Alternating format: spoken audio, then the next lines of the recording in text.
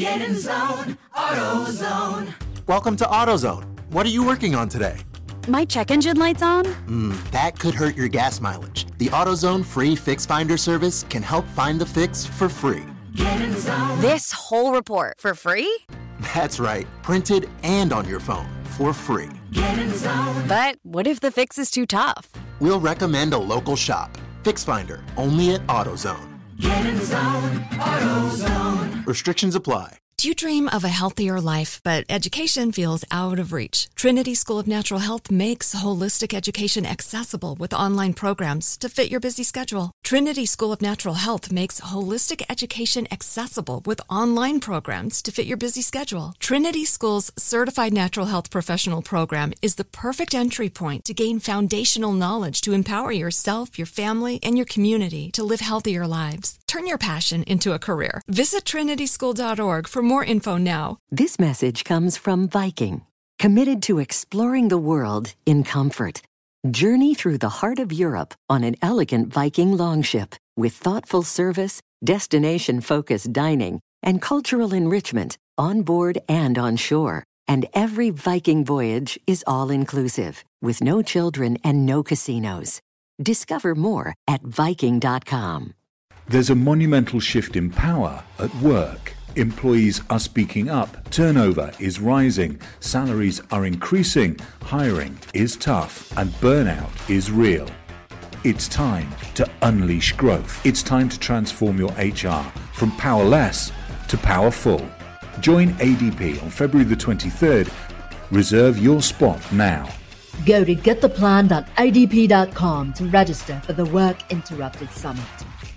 Hello and welcome to our show. I'm Zoe Deschanel, and I'm so excited to be joined by my friends and castmates, Hannah Simone and Lamorne Morris, to recap our hit television series, New Girl. Join us every Monday on the Welcome to Our Show podcast, where we'll share behind-the-scenes stories of your favorite New Girl episodes. Each week, we answer all your burning questions like, is there really a bear in every episode of New Girl? Plus, you'll hear hilarious stories like this. That was one of your things you brought back from Latvia. Yeah, I brought back because a hoop. all professional basketball players. Yeah, it's like a little 7-foot hoop. Yeah. Guys, we can't wait to share our New Girl journey with you. Listen to the Welcome to Our Show podcast starting on January 24th on the iHeartRadio app, Apple Podcasts, or wherever you get your podcasts. Look through your children's eyes, and you will discover the true magic of a forest. Find a forest near you and start exploring at discovertheforest.org. Brought to you by the United States Forest Service and the Ad Council.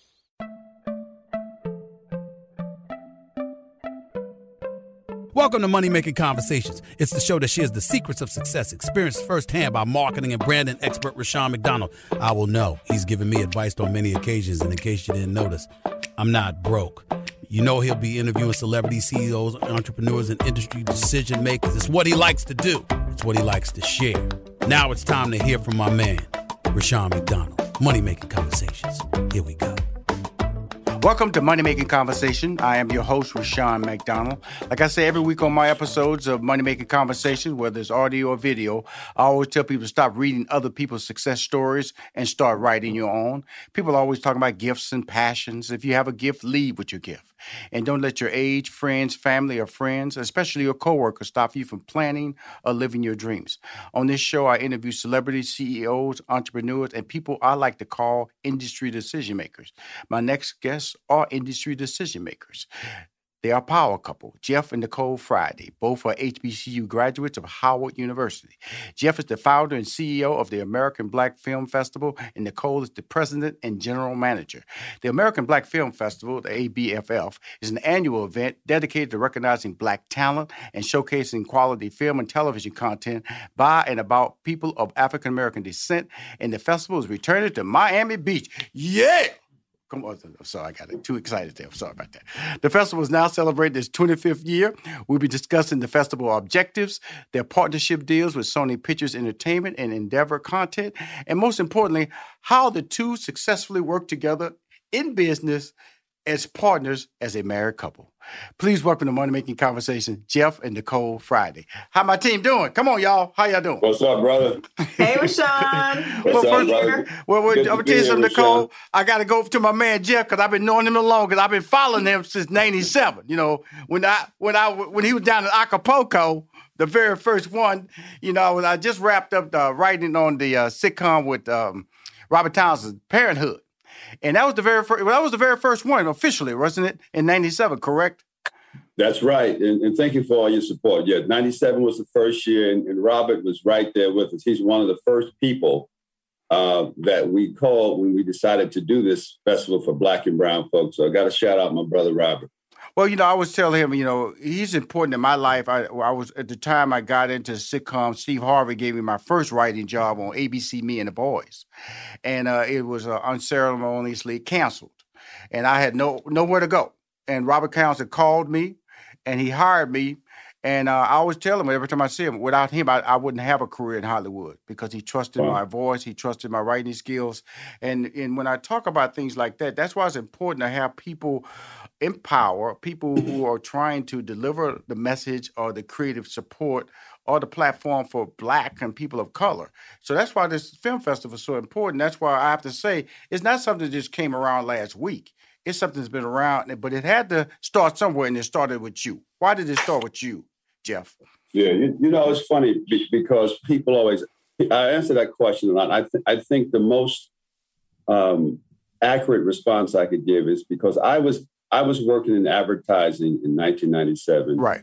And when I would go to major film festivals, I never saw Black and brown people. I primarily saw white men. And I was, you know, I was impressed with what I would see. It was creative, and there was deals getting made. And, you know, there's a whole industry around film that we don't really think about, right? And festivals are a market for buying and selling movies. And I just didn't see brothers and sisters there, you know, and I thought that there needed to be a change. And my nature, when I see something that brings me discomfort, I don't complain about it. I just do something about it. So, you know, we've always been very action oriented. And we decided, I partnered with Byron Lewis and Warrington Hutton. Absolutely, back in the day, Uniworld. You know, my two of my mentors and friends. Mm-hmm. And we created the festival. We did the first one, as you know, in Acapulco, Mexico. Mm-hmm. 90 people showed up the first time, and for all the millennials out there were no cell phones, there was no Instagram. We had no convenient ways of even promoting it. You know, we just kind of went around to different cities and got on radio shows and things like this, and it just became a thing. And 90 people showed up. But the first year we had Robert, as we said, Halle Berry was there. Bill Duke has been a friend forever and is a big-time supporter of everything that we've done. Babyface, Debbie Allen, Regina King, you know, people like that. So we really got up to a great start. And we realized after that first week, Rashawn, that we really were filling a gap, filling a need for bringing Black people together in film and TV. And that's really been our story and our mission for the past 25 years now. Well, bringing Black and brown people together in film and TV. Which was really a journey. And when you bring in Nicole, you have that, I always tell you have like that third eye, you know, because you're seeing it. You know, he started it. And sometimes when you just start something, you grinding and then some of the things you don't see because you're so protective sometimes, and sometimes you just say, this is the way I want to do it. But when you bring that third eye in, Nicole, that's what you brought. You're the president and general manager of the ABFF. What did you see? When I say the word change is good, but also people can perceive change as bad or something was wrong. What did you see that they elevated the platform of ABFF? Yeah, I mean, I would say that it wasn't something that I saw that needed to be changed. It was definitely more growth opportunities. Yes. That I think we have been able to do together. Right. And I always like to tell people I've been like, and I don't want to take too much credit, but I've been the Michelle Obama to Barack Obama for years. For years, I've been the pillow talker. I've been behind the scenes, always knowing what's going on and lending a helping hand from afar. And recently, within the past 5 years, I guess, I've really been on the front lines with Jeff as his partner. And what we've been able to do together, what he has started, obviously, was a need for this platform to create diversity and inclusion. And we've continued to build that through the years. And even last year when we couldn't be in Miami, obviously, because of the pandemic, we decided that we wanted to still keep a place or have a place for the community, because it's so important for the filmmakers to be able to showcase their talent. And what better place to do it than the American Black Film Festival? So we didn't want to just go away last year. We didn't want to do anything. We wanted to have a place. And so we built a virtual platform, so that we could have those filmmakers showcase their artistry, so that, we wouldn't miss a beat. They wouldn't miss a beat. But I think that it's just been growth. And so that's part of the growth that I've been able to help lead or help Jeff do side by side. I would say that. Well, the thing about it is that when I communicate with both of you guys, like Jeff, because he brought up Byron Lewis. I remember the first time I was sitting in Byron Lewis' office, and Byron Lewis is the founder. Just a background. He created Uniworld, one of the largest Black media advertising. It's based in New York. Also have headquarters in Detroit, Michigan. And that's the first time I really, ABFF came on our radar, because he was talking about Miami. And he was asking me, Rushion, we was talking about different. And so the thing I liked about my relationship with Jeff is that I've always been a fan, and people have always asked me, and like I know I've gotten Jeff on when I was managing Steve and running the morning show, Steve Harvey Morning Show. I've gotten him on that because I always felt what he was doing was necessary. It was important but there was a period where right now you guys seem like to be at the right place at the right time, because there's so many Black movies out, there's so many great Black television shows out, there's so many Black documentaries out. But there was a period there, Jeff, when reality TV and Black people just beating each other up and cussing and throwing liquor glasses at each other. That was a dark period to me as a writer for Black entertainment, and it wasn't out there. So how did you ride that moment? Because right now, this is like, ever since, especially since Black Panther, the whole Black creative has exploded, Netflix and the streaming world. So I think you have to be at a point where you go, man, this ride is about to get even greater. And Nicole, you sitting right there with him, with your visionary as well as your husband's being a visionary. So talk about that period, Jeff. Did you know what I'm talking about, man, when it was like, I do, really? I do. This is the Black perspective in the media? Yeah, it was worse than you know how bad it was because you've been on the ride. But, I remember doing an interview, and I won't say the publication because the publication supports us now, right? So right. Let bygones be bygones, as we say, right? But I remember doing an interview in 1998, and this woman came to Acapulco, and she said in a very sarcastic tone, Jeff, why are you guys doing this? Why are you doing this? Right. In a very sarcastic tone. And this is a major industry trade publication. And I said, excuse me? She said, well, why a Black film festival? Why does the world need a Black film festival? And she just set herself up. And I just said, because Hollywood.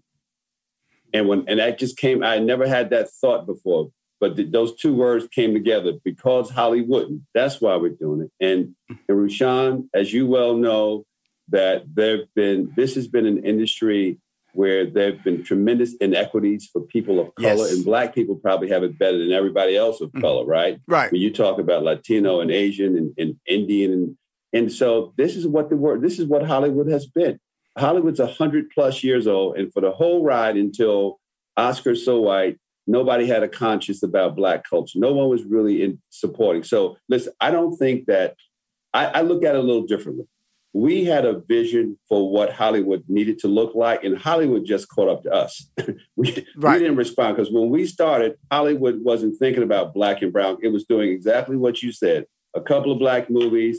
We got to 2000. Everything became about reality shows and Black people and content. And as a Black writer, you know how many Black writers are working today and got deals at studios and First Look, that if they were 15 years older, they would have been doing nothing. Yes. Like this whole generation of writers that are doing great, and I love it.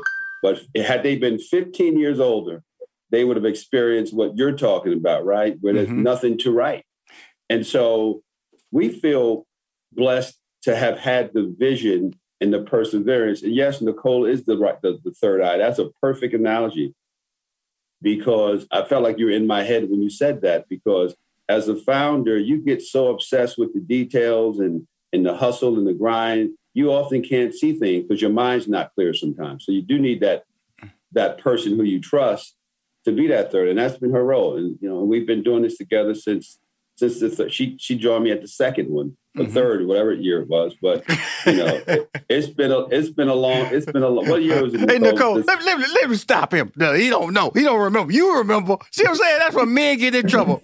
I didn't listen, Rashad. I didn't say it's been a long time. I didn't say I don't know the wedding date. I know my anniversary date. It's been a long time, Rashad. It's been a long time. I know that's right. Why can't you just say over 2 decades? That'll work. Over 2 decades. Okay. Let me help you out. So, brother, she's been with me for more than 2 decades. Just edit it out. That's safe, Jeff. That's safe. I love it. But Nicole, when you talk about president, you talk about general manager, you talk about, because this ride is always filled with people doubting, people questioning the need, because you got the Cannes Film Festival over there. Literally, white folks over there looking good, looking great, cameras clicking and everything. And you invite black people to your thing, they go, why? What's happening? Who there? And so turning that lens in your direction, how were you able to turn that lens and keep it steady on the platform that you and Jeff have built to this brand today that's well respected, by the way? Let me just let everybody know. Because that's important, because somehow people go, wow, I want to be a part of that. Because I know people ask me, they tell me. And so, Nicole, you the president, general manager, talk about your role, talk about things that annoy you, that have annoyed you, that that you won't let nobody disrespect the brand, and you have to check people periodically, let them know that this content has a purpose and will continue to grow. The proof is in the pudding. Honestly, it has been a slow build, and yes, ma'am. and many stories are you look at them and they seem like they're overnight successes. ABFF has not been that. Mm-hmm. It may seem that way to some, but it has been 25 years of grinding. And I would say probably you said something really interesting. Maybe in the last, I don't know, Jeff, you can help me out a little bit here, but maybe in the last 5 years, have we really gotten the mainstream notoriety that we've deserved long ago? Mm-hmm. I mean, when I say the proof is in the pudding, there are stars that have come through the festival that were not stars when we started, when they started. Mm-hmm. And so I think because of that, because those people have remained connected to us throughout these years, no matter what level they've been on, I think that has brought some attention to what we've been doing for a really long time. Mm-hmm.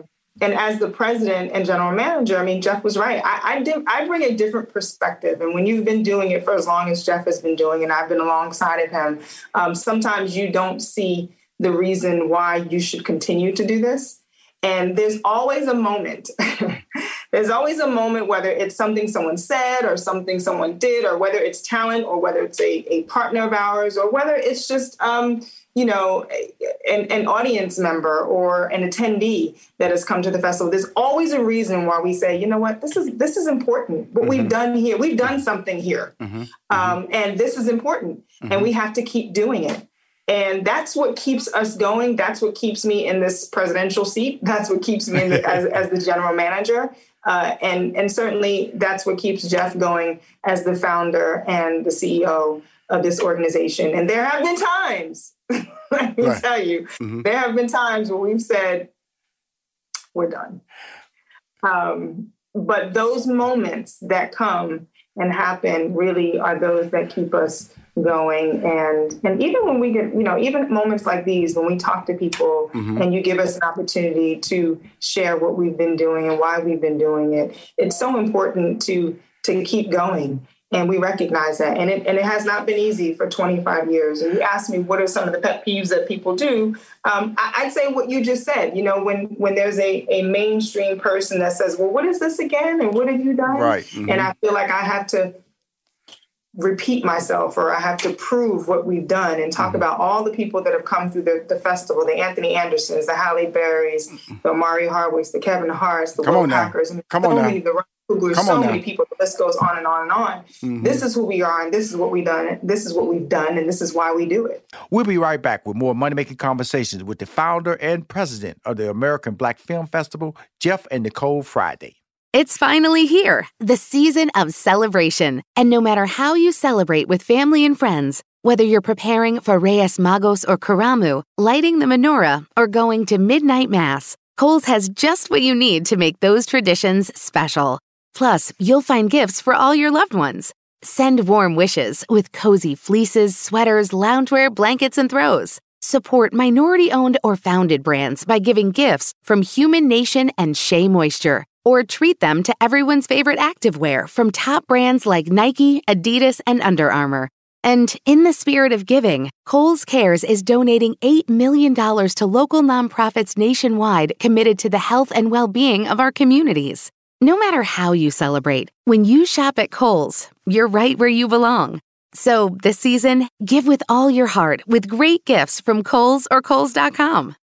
And we're live here outside the Perez family home, just waiting for the... And there they go, almost on time this morning. Mom is coming out the front door strong with a double-arm kid carry. Looks like Dad has the bags. Daughter is bringing up the rear. Oh, but the diaper bag wasn't closed. Diapers and toys are everywhere. Ooh, but Mom has just nailed the perfect car seat buckle for the toddler. And now the eldest daughter, who looks to be about 9 or 10, has secured herself in the booster seat. Dad zips the bag closed, and they're off.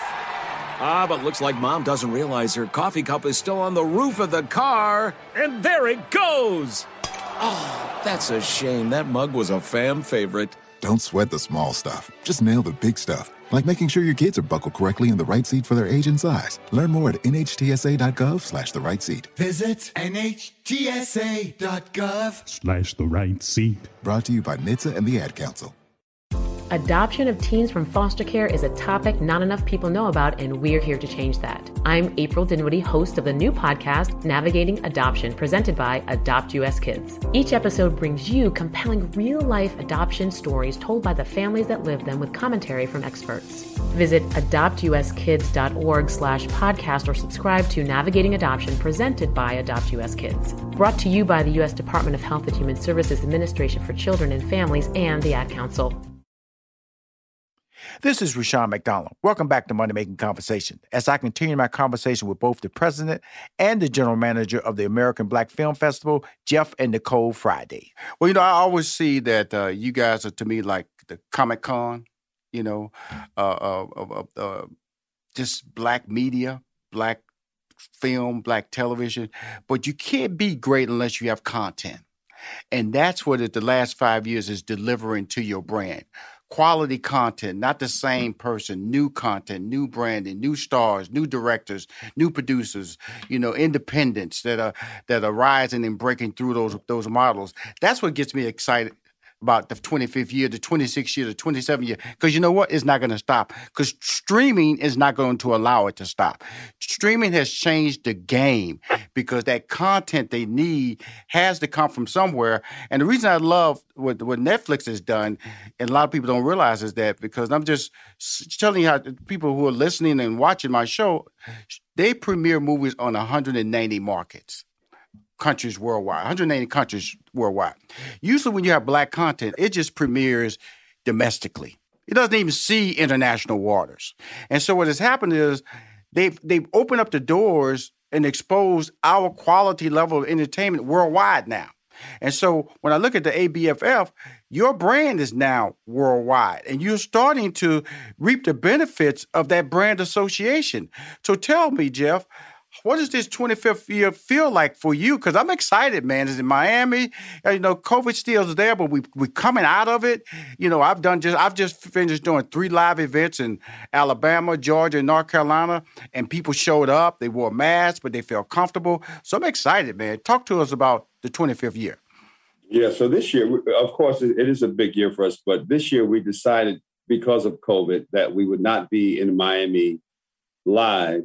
We'll be back in Miami in June of 2022 for our 26th anniversary. But what we've done is we've built a virtual platform. Okay. So the festival goes up November 3rd to the 28th on our platform. Mm-hmm. We have our own version of Netflix to a degree. It's called ABFF Play. We have our own online streaming platform. Mm-hmm. So we're excited about 100. We have 102 movies and about 25 talk events We're opening with the world premiere of King Richard from Warner Brothers, starring Will Smith. So we have this amazing lineup of robust content across and Rushion, films from 35 countries around the world. So we're creating what we call a worldwide digital experience. It's going up November 3rd.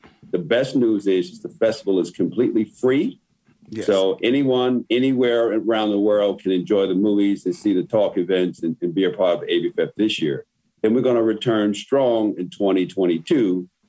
God willing, we'll be back and we'll be somewhat more recovered from COVID, hopefully. We'll be back in Miami of June of next year. I'm telling you, they're waiting on you, brother. 'Cause like I said, I know I just finished a HBCU tour event. I was on the campus of Alabama State. Then I went to the campus of Winston-Salem State. And then I wrapped it up. It was a HBCU college day. And I'm going to tell you, but I definitely want you guys involved because I'm going back out in the spring. That sounds like what we need to be doing. And a lot of people push back on me. Rushion, you're going to do this? And I had to do it, man. I had to. First of all, I needed to get these young kids back seeing the options of education. And that had been denied them in 2020. That was the first. And then thirdly, I had to show everybody that Black people want to move forward. They're not afraid of this. We can do it safely. I had masks, hand sanitizer. We social distance. 2,500 people was in the Alabama State campus. The event was free to attend. And then I was in Winston-Salem. 4,000 people showed up on the campus.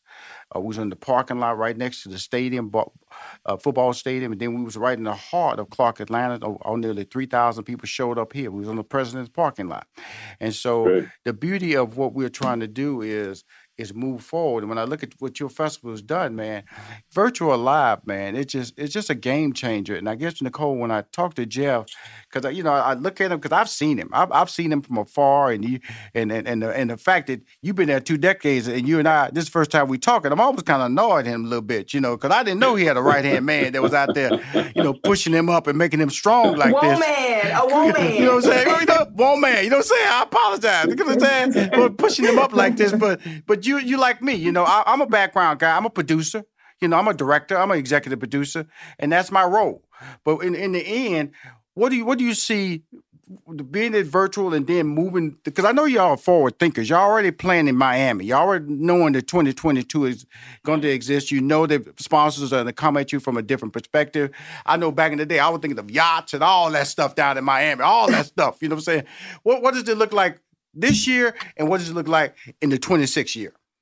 Well, Nicole, make sure you tell them about the comedy in London, too. I don't think Rushion knows about that we're in London, too. Oh, see, that's why I got y'all on the show. We haven't been talking, though. Go ahead, Nicole, you take it, but we haven't been talking, though. Mm-hmm. Yeah, well, you mentioned how we're global now. We really are global, and we're global for 2 reasons. Uh-huh. One, we launched ABFF London Festival in London in 2019, and so that was our first with our partners, Sony Pictures Entertainment. That was our first festival. So we did travel abroad, which is great. We are 100% global. And then last year, as I mentioned, because we were not able to be in Miami because of the pandemic, we built a platform, which Jeff just mentioned, ABFF Play, and we still house our festival. So with that, we reached 90 different countries. So there's a lot of people globally who know about ABFF now. If you got to go down to Nigeria, because Nollywood, come on now. We definitely had some Nigerians on the platform last year. So it's exciting. And I'll go back to the growth opportunity. It's exciting to be able to have that reach. And so what we intended on doing this year, though we are not in Miami, we were always going to be a hybrid festival. We were going to have a physical presence in Miami. We were also going to have our global presence or a virtual presence on the platform. But because COVID, continued, we decided to just go virtual again this year. And like Jeff said, really, really, really excited about that. This year, we also launched a comedy festival. Yes, ma'am. Back in June, we launched ABFF Comedy Festival because, as you probably know, at the festival, we have a comedy arm called Comedy Wings. And we thought, this is a great time and an opportunity for us to have a festival that's focused on comedians and comedy writers. There's so much content out there. There's so many talented people out there who are capable of comedy and funny writing And that festival, that festival actually sort of is like the what's the name of that festival, Jeff, that you attended? Montreal, just for laughs in Montreal, and then the Aspen Comedy Festival. I know both of those. So this is our answer to Just for Laughs in Montreal. Well, you know the thing about it. I'm just going to tell you both of you. This is a compliment, you know, and I'm just tell you when I talk about how the Nigerian, the Nollywood, that's what they call it, Nollywood down there. You know, they waiting on y'all. They just waiting on y'all because y'all are the voice. Y'all are the truth. And I'm just going to tell you, when I see it, when you have a legacy, when you have a background, you walk in, you open the doors, and you say, sometimes you got to set down roots someplace else for you to be respecting to go, wow, we're part of this. You guys are doing it. I want y'all to continue to do it. But what I want y'all to do for me, do me a favor, keep me in the loop. Just Jeff, Nicole, keep me in the loop. Somebody tell Rushion when you're doing these things, because I can promote it. You got to send me a banner, send me a flyer, because that's how you need to be recognized. Your flowers need to be promoted. Your brand needs to be. That's what I do, man. I do it with there's no check here. I do Money Making Conversations because I love the fact that you guys are stars. You guys are the ones that are enabling people like me, people like Steve Harvey's, like the Stephen A. Smiths, the Anthony Andersons. Look at the Image Awards, the rise in the Image Award to me is tied to the same rise of the ABFF. I just see it. And I just know that the gifts that y'all have, just let me know. Thank you. And if you let me know, I certainly will. I'm your friend, dude. I am your friend. Thank you, brother. One man. I got to make sure I say Nicole. One man, you know, that right hand man. She checked me hard. Hey. 2 decades now. But y'all, before I go, I just want to talk about HBCUs a little bit because HBCUs, they got a lot of recognition in 2020, and a lot of people made a lot of corporate donations, and people are starting to recognize the academic achievements and success of the graduates recognized right here. You're a Black CEO. 18% of the CEOs in the country are Black, come from HBCUs, that is you, and that 18%. So tell the importance of that, how it shaped your life, starting with you, Jeff, and Nicole. You can wrap it up. And I want to just thank you for your time and allow me to speak to you. And again, send me those banners. And just every quarter, just let me know, because I'm here to support your brand. We will. And just quickly, you know, I think that historically, HBCUs have been synonymous with most things Black, which is less than. But we all know, those of us who attended HBCUs, if there's anything, it's nothing less about the Black experience for a Black person. Mm-hmm. In fact, nothing more empowering than walk around a campus, whether you're at Alabama or you're in DC or Maryland, anywhere, than to see people like you that are educated, that are diverse. So HBCUs kind of shaped how we view the world. And I have not met a person who didn't feel the same way to some degree. So I'm just personally happy to see that. And I don't care how we got here. I kind of know how we got here, but it doesn't matter. I'm just happy to see that the world is starting to embrace the importance, the corporate world and culture, right? Because with embrace comes financial resources that allows us to build and be better. I'm just happy that the world's kind of catching up to what everybody, all the Black alumni knew already, that these are magical places for young Black people to figure out and find out who they are. Nicole. Yeah, I would just concur with Jeff. I mean, if I had to do it all over again, I absolutely would attend Howard University. We're both Howard graduates. And I'll just end on this note, really. HU. You know. Now, Hampton people might say something different now. Hampton University now. The real HU, they always say that little argument there. But I'm talking to the fantastic, it's the 25th anniversary. It's a virtual event. The festival is free, November 3rd. It's premiering a Will Smith movie, King Richard. You can check that out. 102 movies, 25 talkies, 35 countries are participating. It's an event that it started way back when, 1997, Acapulco. I know because I was on the outside looking in, watching Robert Towns. I saw it in Jet magazine. That's how I knew about it. That's how old it was. I read about it in Jet magazine. I still have that Jet, believe it or not. I still actually have that issue. See, Jeff, you know I'm telling the truth. I'm telling the truth. But I love you, Nicole. Thank you for coming into my world. You're fantastic, and I'm glad to know that you guys realize who I am as far as what I want to bring to the table for your brand, and it is your brand, and it's a wonderful brand, and it's sometimes you sit around, Jeff and Nicole, and you think about something, you don't really realize 10 years or 15 years, it's perfect. We needed you to have that vision back in 97. Otherwise, we wouldn't have this today, brother. Think about that. Thank you, man. Think about that. Thank y'all for coming on Money Making Conversation. Okay. I appreciate both of you. God bless you. Thank you. Appreciate it. Thanks for having us. Thank you. If you want to hear or see any of my interviews on Money Making Conversation, please go to moneymakingconversation.com. I'm Rushion McDonald. I am your host. Thank you, Nicole. Bye, Sean. Thank you. We will be right back with more Money Making Conversation with Rushion McDonald. You are now tuned into the Money Making Conversations Minute of Inspiration with Rushion McDonald. Hi, I'm Rushion McDonald from Money Making Conversations with your daily Minute of Inspiration. This week I sat down with restaurateur, host of Fish, Grits, and Politics, founder and CEO of The Breakfast Club, Marcus Davis. We discussed the importance of trusting your vision even when it isn't clear to anyone but you. I wanted to be synonymous with the city. I wanted to be an ambassador, a reflection of my city. And I wanted the concept to be just as diverse. I would go into the bank with a business plan and they would ask, who is your target audience? And they would try and drill me down on, no, you got to identify a target demographic. And I insisted that I didn't, that I wanted to do something different. I wanted the city of Houston to be reflected in the Breakfast Club. If you want to hear this full interview with Marcus Davis, it's available on moneymakingconversations.com. Now let's return. What grows in the forest? Trees? Sure.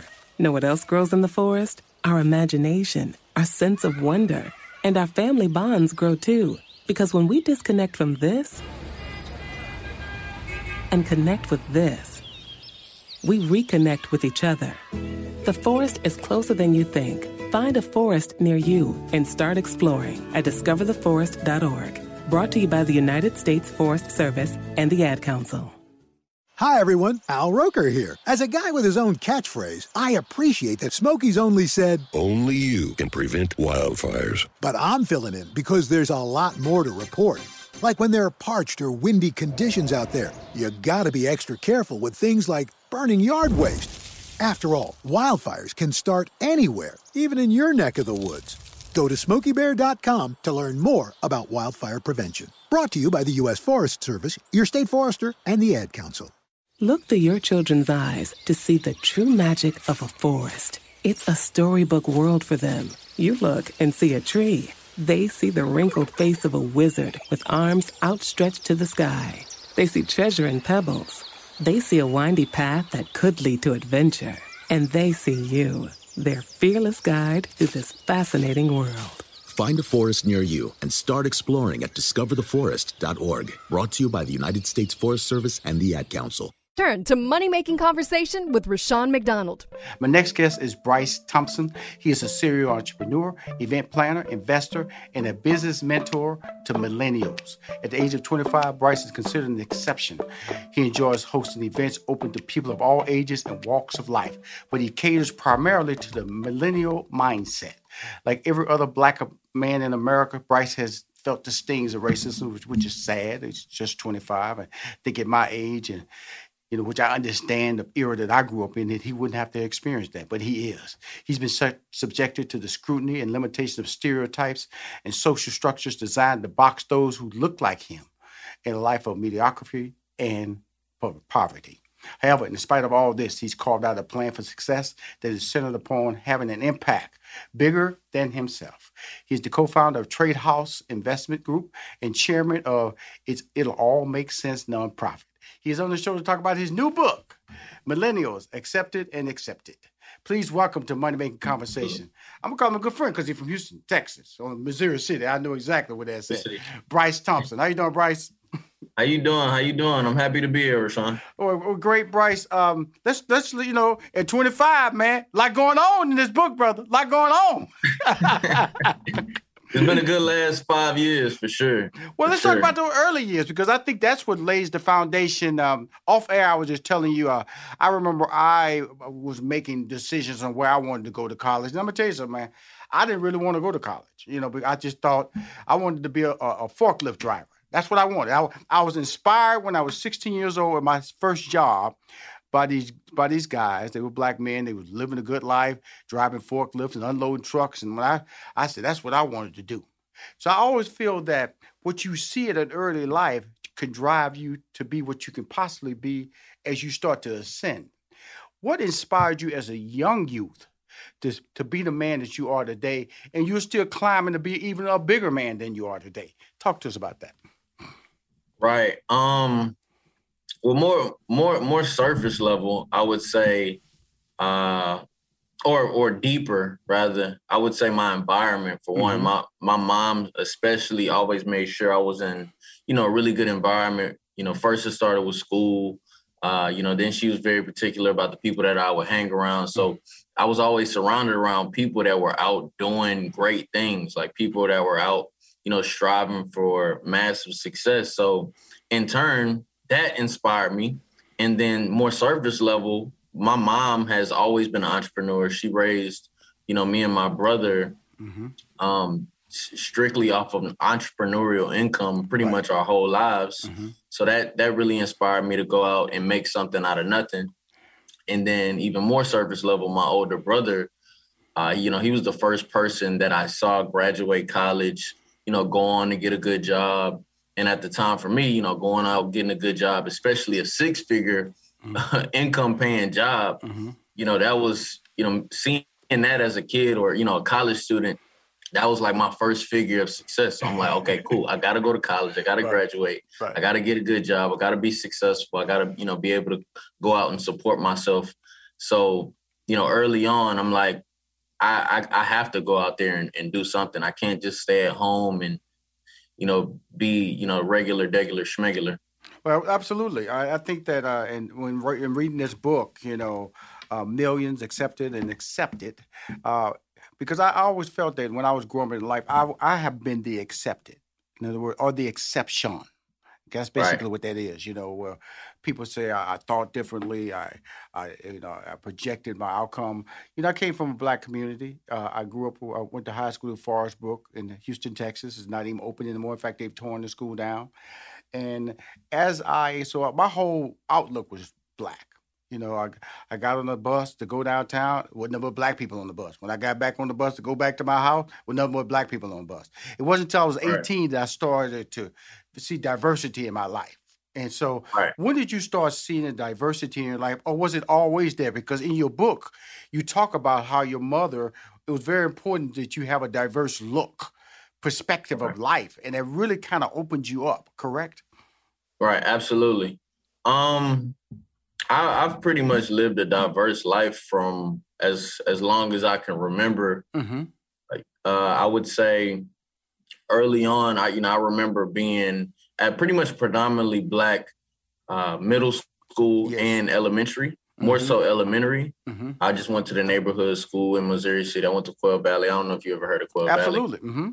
Yeah, so I went to Quail Valley Elementary School, and from what my mom tells me, and I can't really remember, but she remembers way more than I do, I stood out from a lot of the other students. I made the best grades. I was at the top of my class. And my teachers, they recommended, that my teachers recommended that she put me in a higher education. Like she put me around, people that were learning at a more elite level. So she started looking into, higher learning schools around the area. She started looking into private schools. And then that's when, that was my first time going to private school back in the second half of like sixth grade. Right. So I ended up getting into a private school in the Houston area, Fort Bend Academy. I don't know if you've heard of Fort Bend Academy. I'm gonna tell you something. I'm gonna slow you down by Houston, man. I was born, raised, and when I die, they're gonna bury me in Houston. So that way you can just keep talking normal about Houston. I know where the Turkey Lug Hut is. I know where West Orem is. I know where Fuqua is. I know South Main runs right smack dab in the middle of Missouri City. I know all that. So you can just talk normal with me, man. We're going to have a good time on this interview, Bryce. All right, yeah, you know more than I do then, so let me not. Well, yeah, so I went to Fort Bend Academy, and that was the first time where I wasn't in a very diverse environment. Like I was one of the very few African Americans. You know, most of the students that I was going to school with at the time, they came from pretty rich, wealthy, well-off family households. So that wasn't me. It was I was more of an outlier for the first time. But I still did really well in school. I still did really well in sports. And then I went off to high school. I ended up going back to public school. I went to Lamar my first year.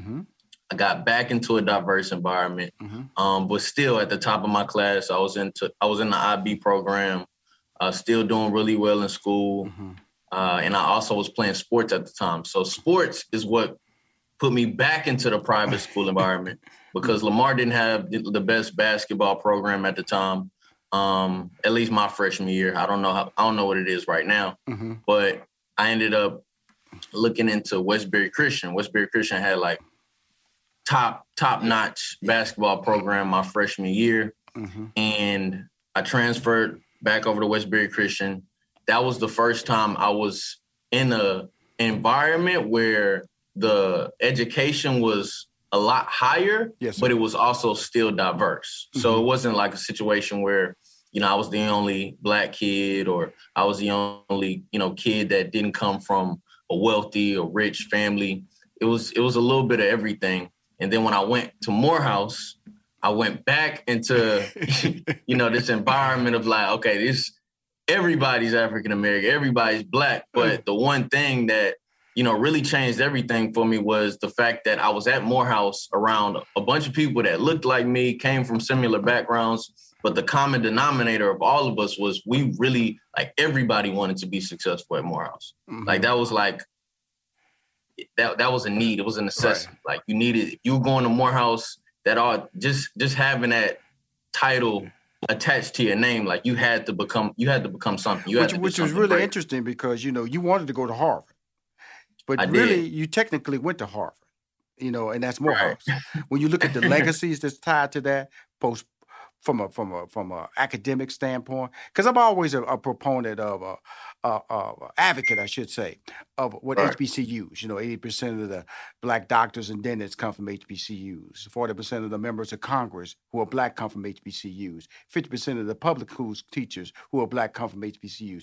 24% of the STEM, 27%, it just went up. A study came out of the STEM graduates who are Black come from HBCU. So you went to Harvard. You know, and so, and that getting in an environment that was equally academic competitive, because even when you went to West Christian Academy, that was a competitive environment, because that was, let me just explain to everybody what he was talking about. Lamar University in Houston, right off of Westheimer, is a football powerhouse. I mean, that's a bad school. Now, Western Christian Academy, they recruit people. Like, Bryce might be good, but they won't let him know that they're bringing in 4 more goods. And so that puts you in another competitive environment. So you've always been in a competitive environment. You've always been challenged physically to be better than the person sitting right next to you. So that probably played very well for you in the lanes that you're successful in now, correct? Absolutely, for sure. Now, with that being said, when you had the option to go to Prairie View, full ride, the book talks about it. You know, and Prairie View's an excellent institution, right down the street, about 45, 50 minutes from Houston, Texas. Dad took you down there. But that gut didn't sit right for you. Why didn't it sit right for you? You know, it didn't give me that, like, even though I got a full ride and, you know, it wasn't too far from home, for the first time, I just didn't feel like I would be competing at an elite level. I felt like I wouldn't be, you know, surrounded around, you know, a bunch of people that necessarily, I don't know, like, that it was just that it factor that I was looking for. And that's why I wanted to go to Harvard. Harvard, you know, it's Harvard. Like, when you hear Harvard, it's like, yo, you go to Harvard? Right. And then I'll tell them, like, yo, I'm going to Prairie View. And it was more common coming from where I'm from. Like, if you're from Houston, Texas, you're from Missouri City, Texas, mostly everybody is going to go to U of H or TSU or Prairie View. Yes. So for me, I wanted to step outside the box as far as a school and an institution is concerned.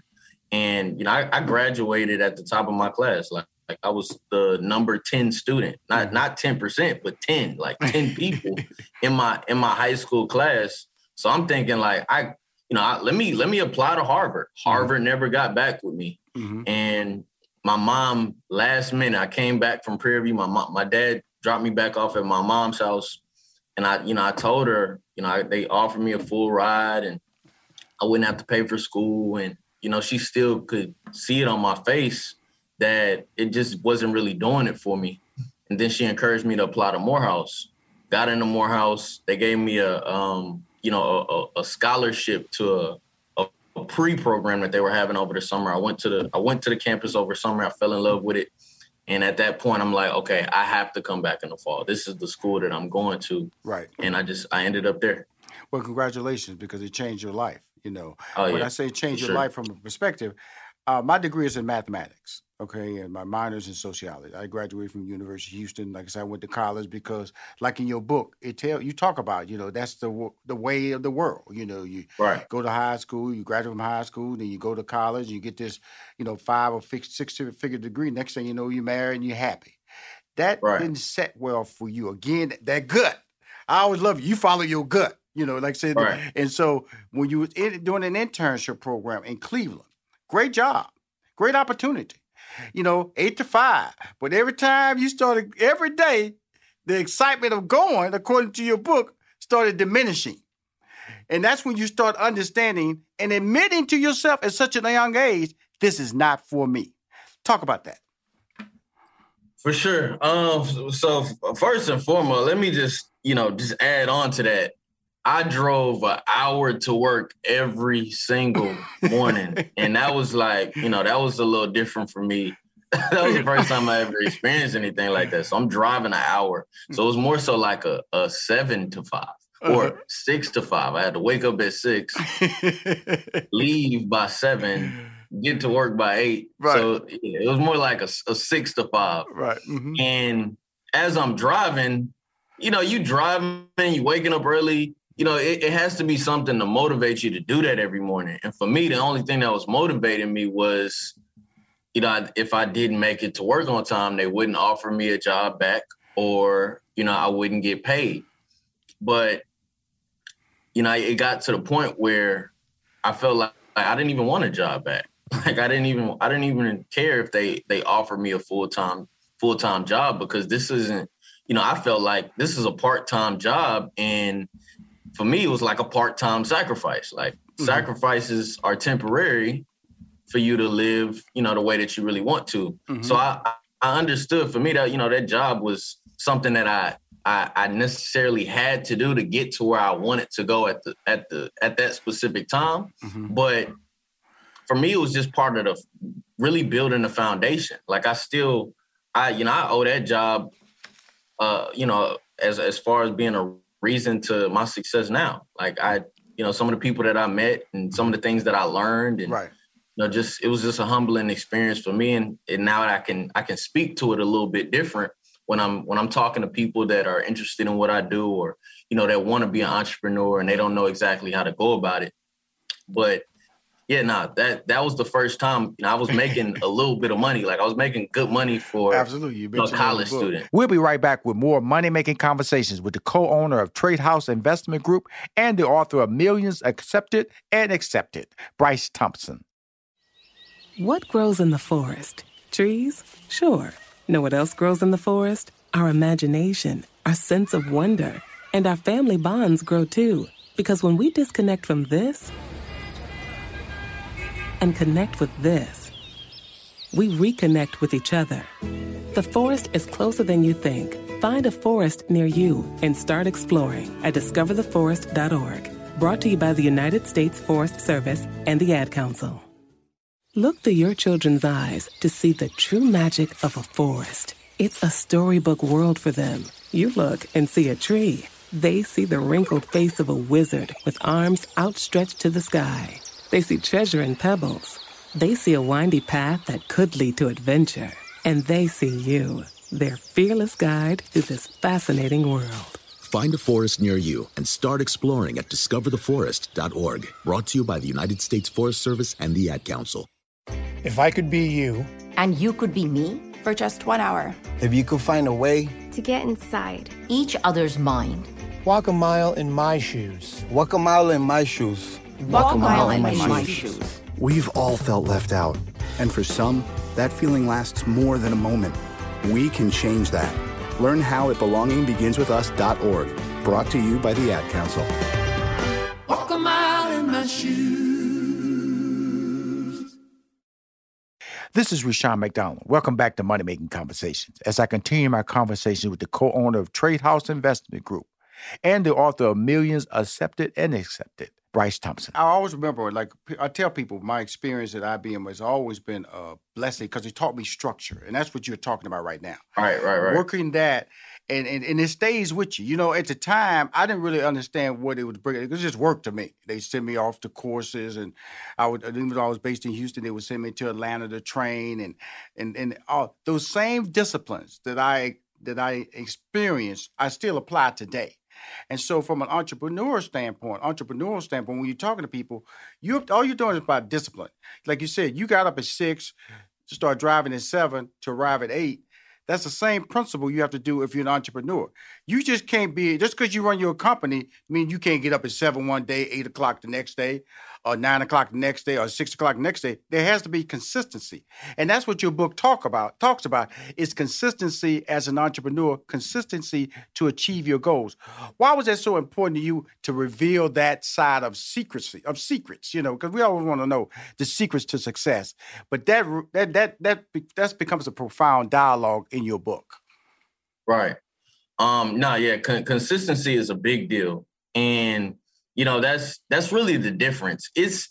I find it to be easy to be consistent when, you're heading in a direction of where you want to go. Right. Mm-hmm. Like, when I was working that job, it was a lot harder to consistently wake up every morning knowing that this isn't something that I want to do. And no matter how early I wake up, no matter how many donuts I bring to the office, no matter how much coffee I buy everybody at the office, I'm still going to get paid the same amount. I'm still going to, do the same thing that I did yesterday. Mm-hmm. Like the projects never really change. Right. Mm-hmm. And, I wasn't really living. I felt like I wasn't really living in my purpose. I felt like I was just another number.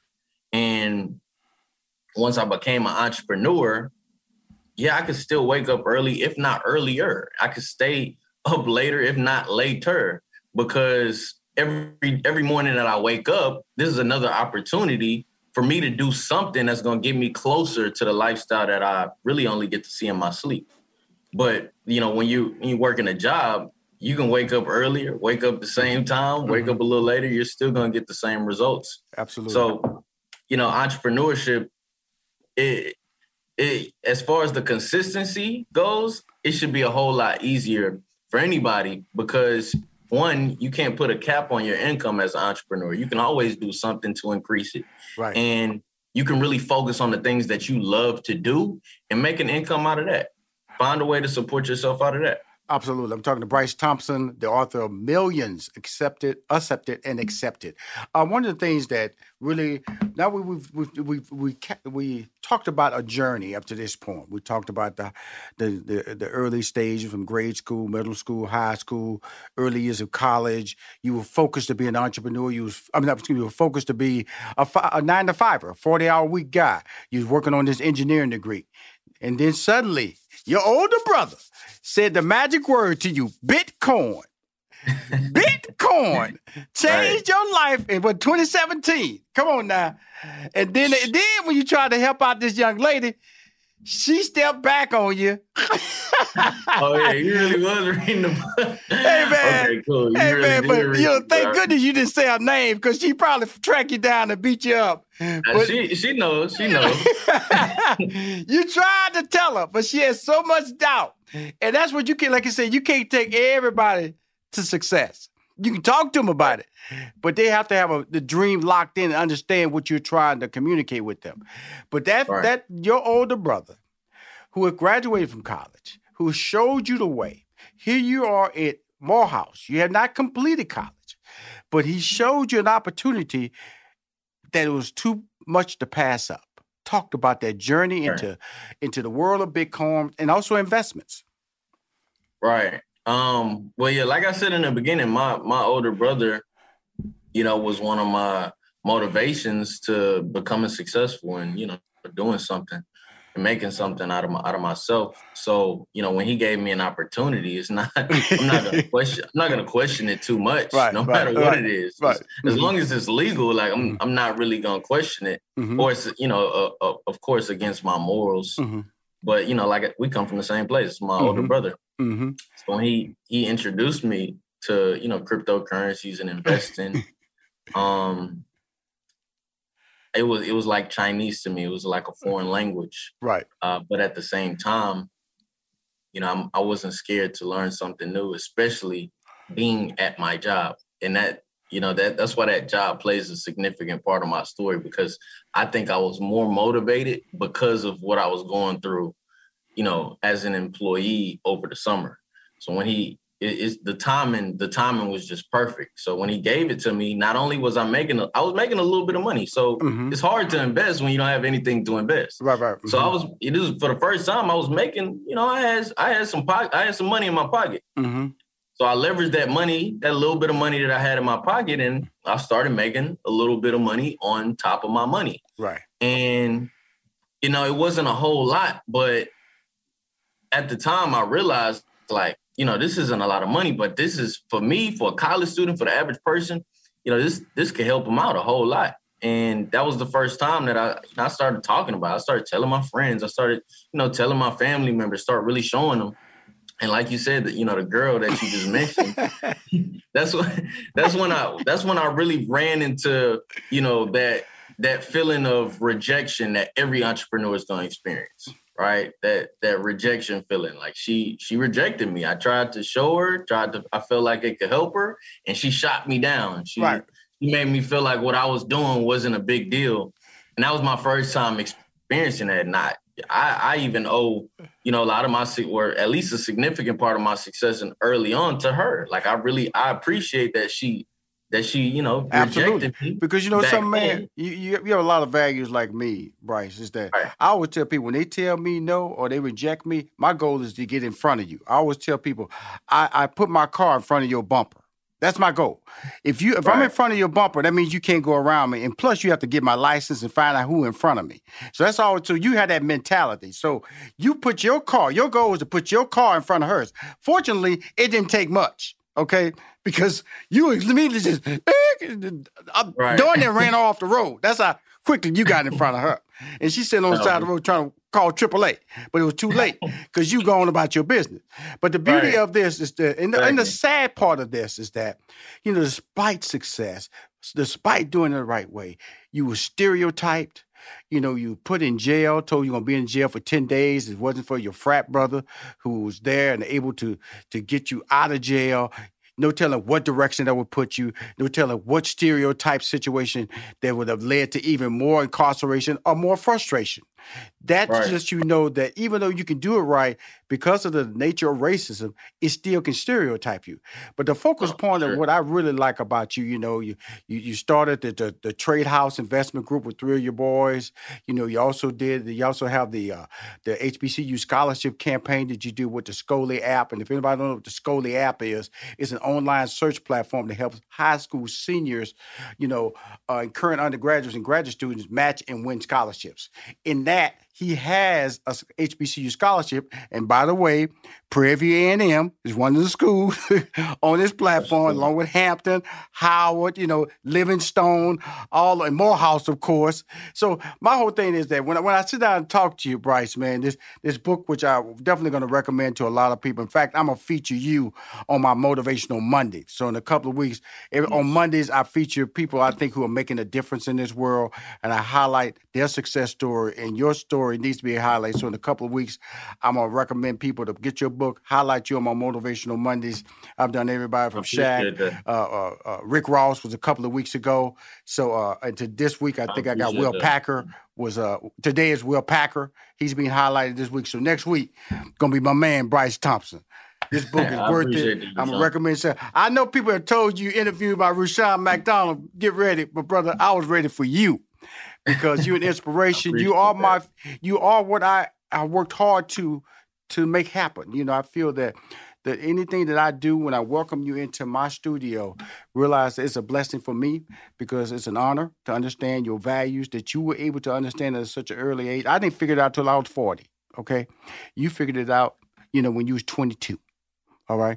And you're willing to share it through your scholarships, through your I Am Millennial events. The last one was at the Hard Rock Stadium. Your brother came on here bragging, telling me all those thousands and thousands of people showing up. But I love both of y'all, man. But and just wrapping up this interview, Bryce, anything you want to say to your potential new fans and why they should really invest in reading your book, Millennials, Accepted and Accepted?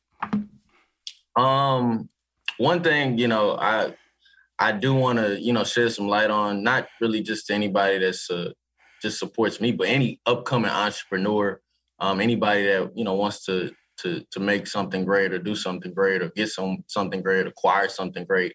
The one thing worse than not having something or acquiring what you want to acquire is actually getting it and then losing it. So, what's big for me and just my whole journey and how I came into the entrepreneurial space and what I'm gonna continue to shed light on, not just in my book, but even specifically within my events, just as financial literacy.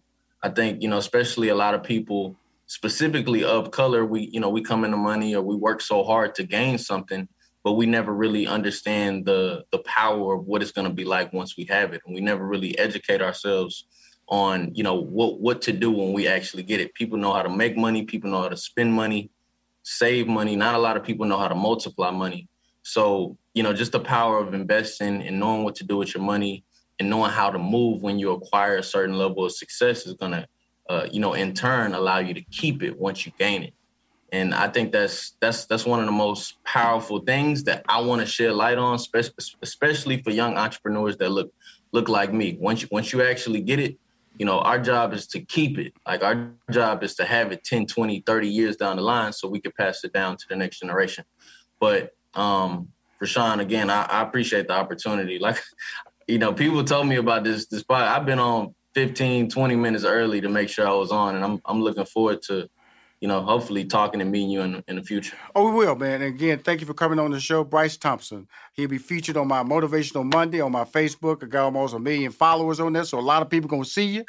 Millions accepted and accepted. Hey, my man, thanks for coming on Money Making Conversation. Okay, cool. I appreciate it. If you want to hear or see my interview with Bryce Thompson on Money Making Conversation, please go to moneymakingconversation.com. I am Rushion McDonald. I am your host. You've been listening to Money Making Conversations with Rushion McDonald. Please join us next week. And always remember, lead with your gifts. Money Making Conversations is a presentation of 3815 Media Incorporated.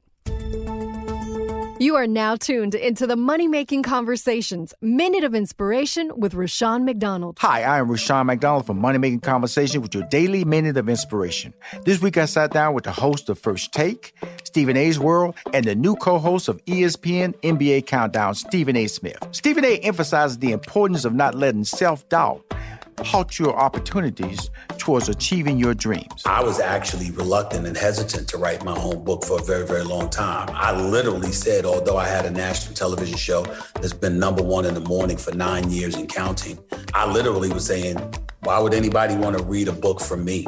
And so many people came forward like, what the hell are you talking about? What's wrong with you? Everybody needs to hear your story. Everybody needs to hear what you endured, what you had to experience, what you had to go through to get to this place that you're here now. If you want to listen to this full interview with Stephen A. Smith, it's available on moneymakingconversations.com. In this season of giving, Kohl's has gifts for all your loved ones. For those who like to keep it cozy, find fleeces, sweaters, loungewear, blankets, and throws. Or support minority-owned or founded brands by giving gifts from Human Nation and Shea Moisture. And in the spirit of giving, Kohl's Cares is donating $8 million to local nonprofits nationwide. Give with all your heart this season with great gifts from Kohl's or Kohls.com. Adoption of teens from foster care is a topic not enough people know about, and we're here to change that. I'm April Dinwiddie, host of the new podcast, Navigating Adoption, presented by Adopt US Kids. Each episode brings you compelling real-life adoption stories told by the families that live them with commentary from experts. Visit adoptuskids.org/podcast or subscribe to Navigating Adoption, presented by Adopt US Kids. Brought to you by the U.S. Department of Health and Human Services Administration for Children and Families and the Ad Council. Hey, what's up? It's your man Carlos Miller of the 85 South Show. Do me a favor, make sure you check out The Black Market, hosted by me, only on the 85 South Show feed. Subscribe to the 85 South Show to hear and tune in to The Black Market. Hear amazing interviews with entrepreneurs, creatives, and thought leaders, people who are doing amazing things in the Black community. Listen to The Black Market on iHeartRadio app, Apple Podcasts, or wherever you listen to podcasts.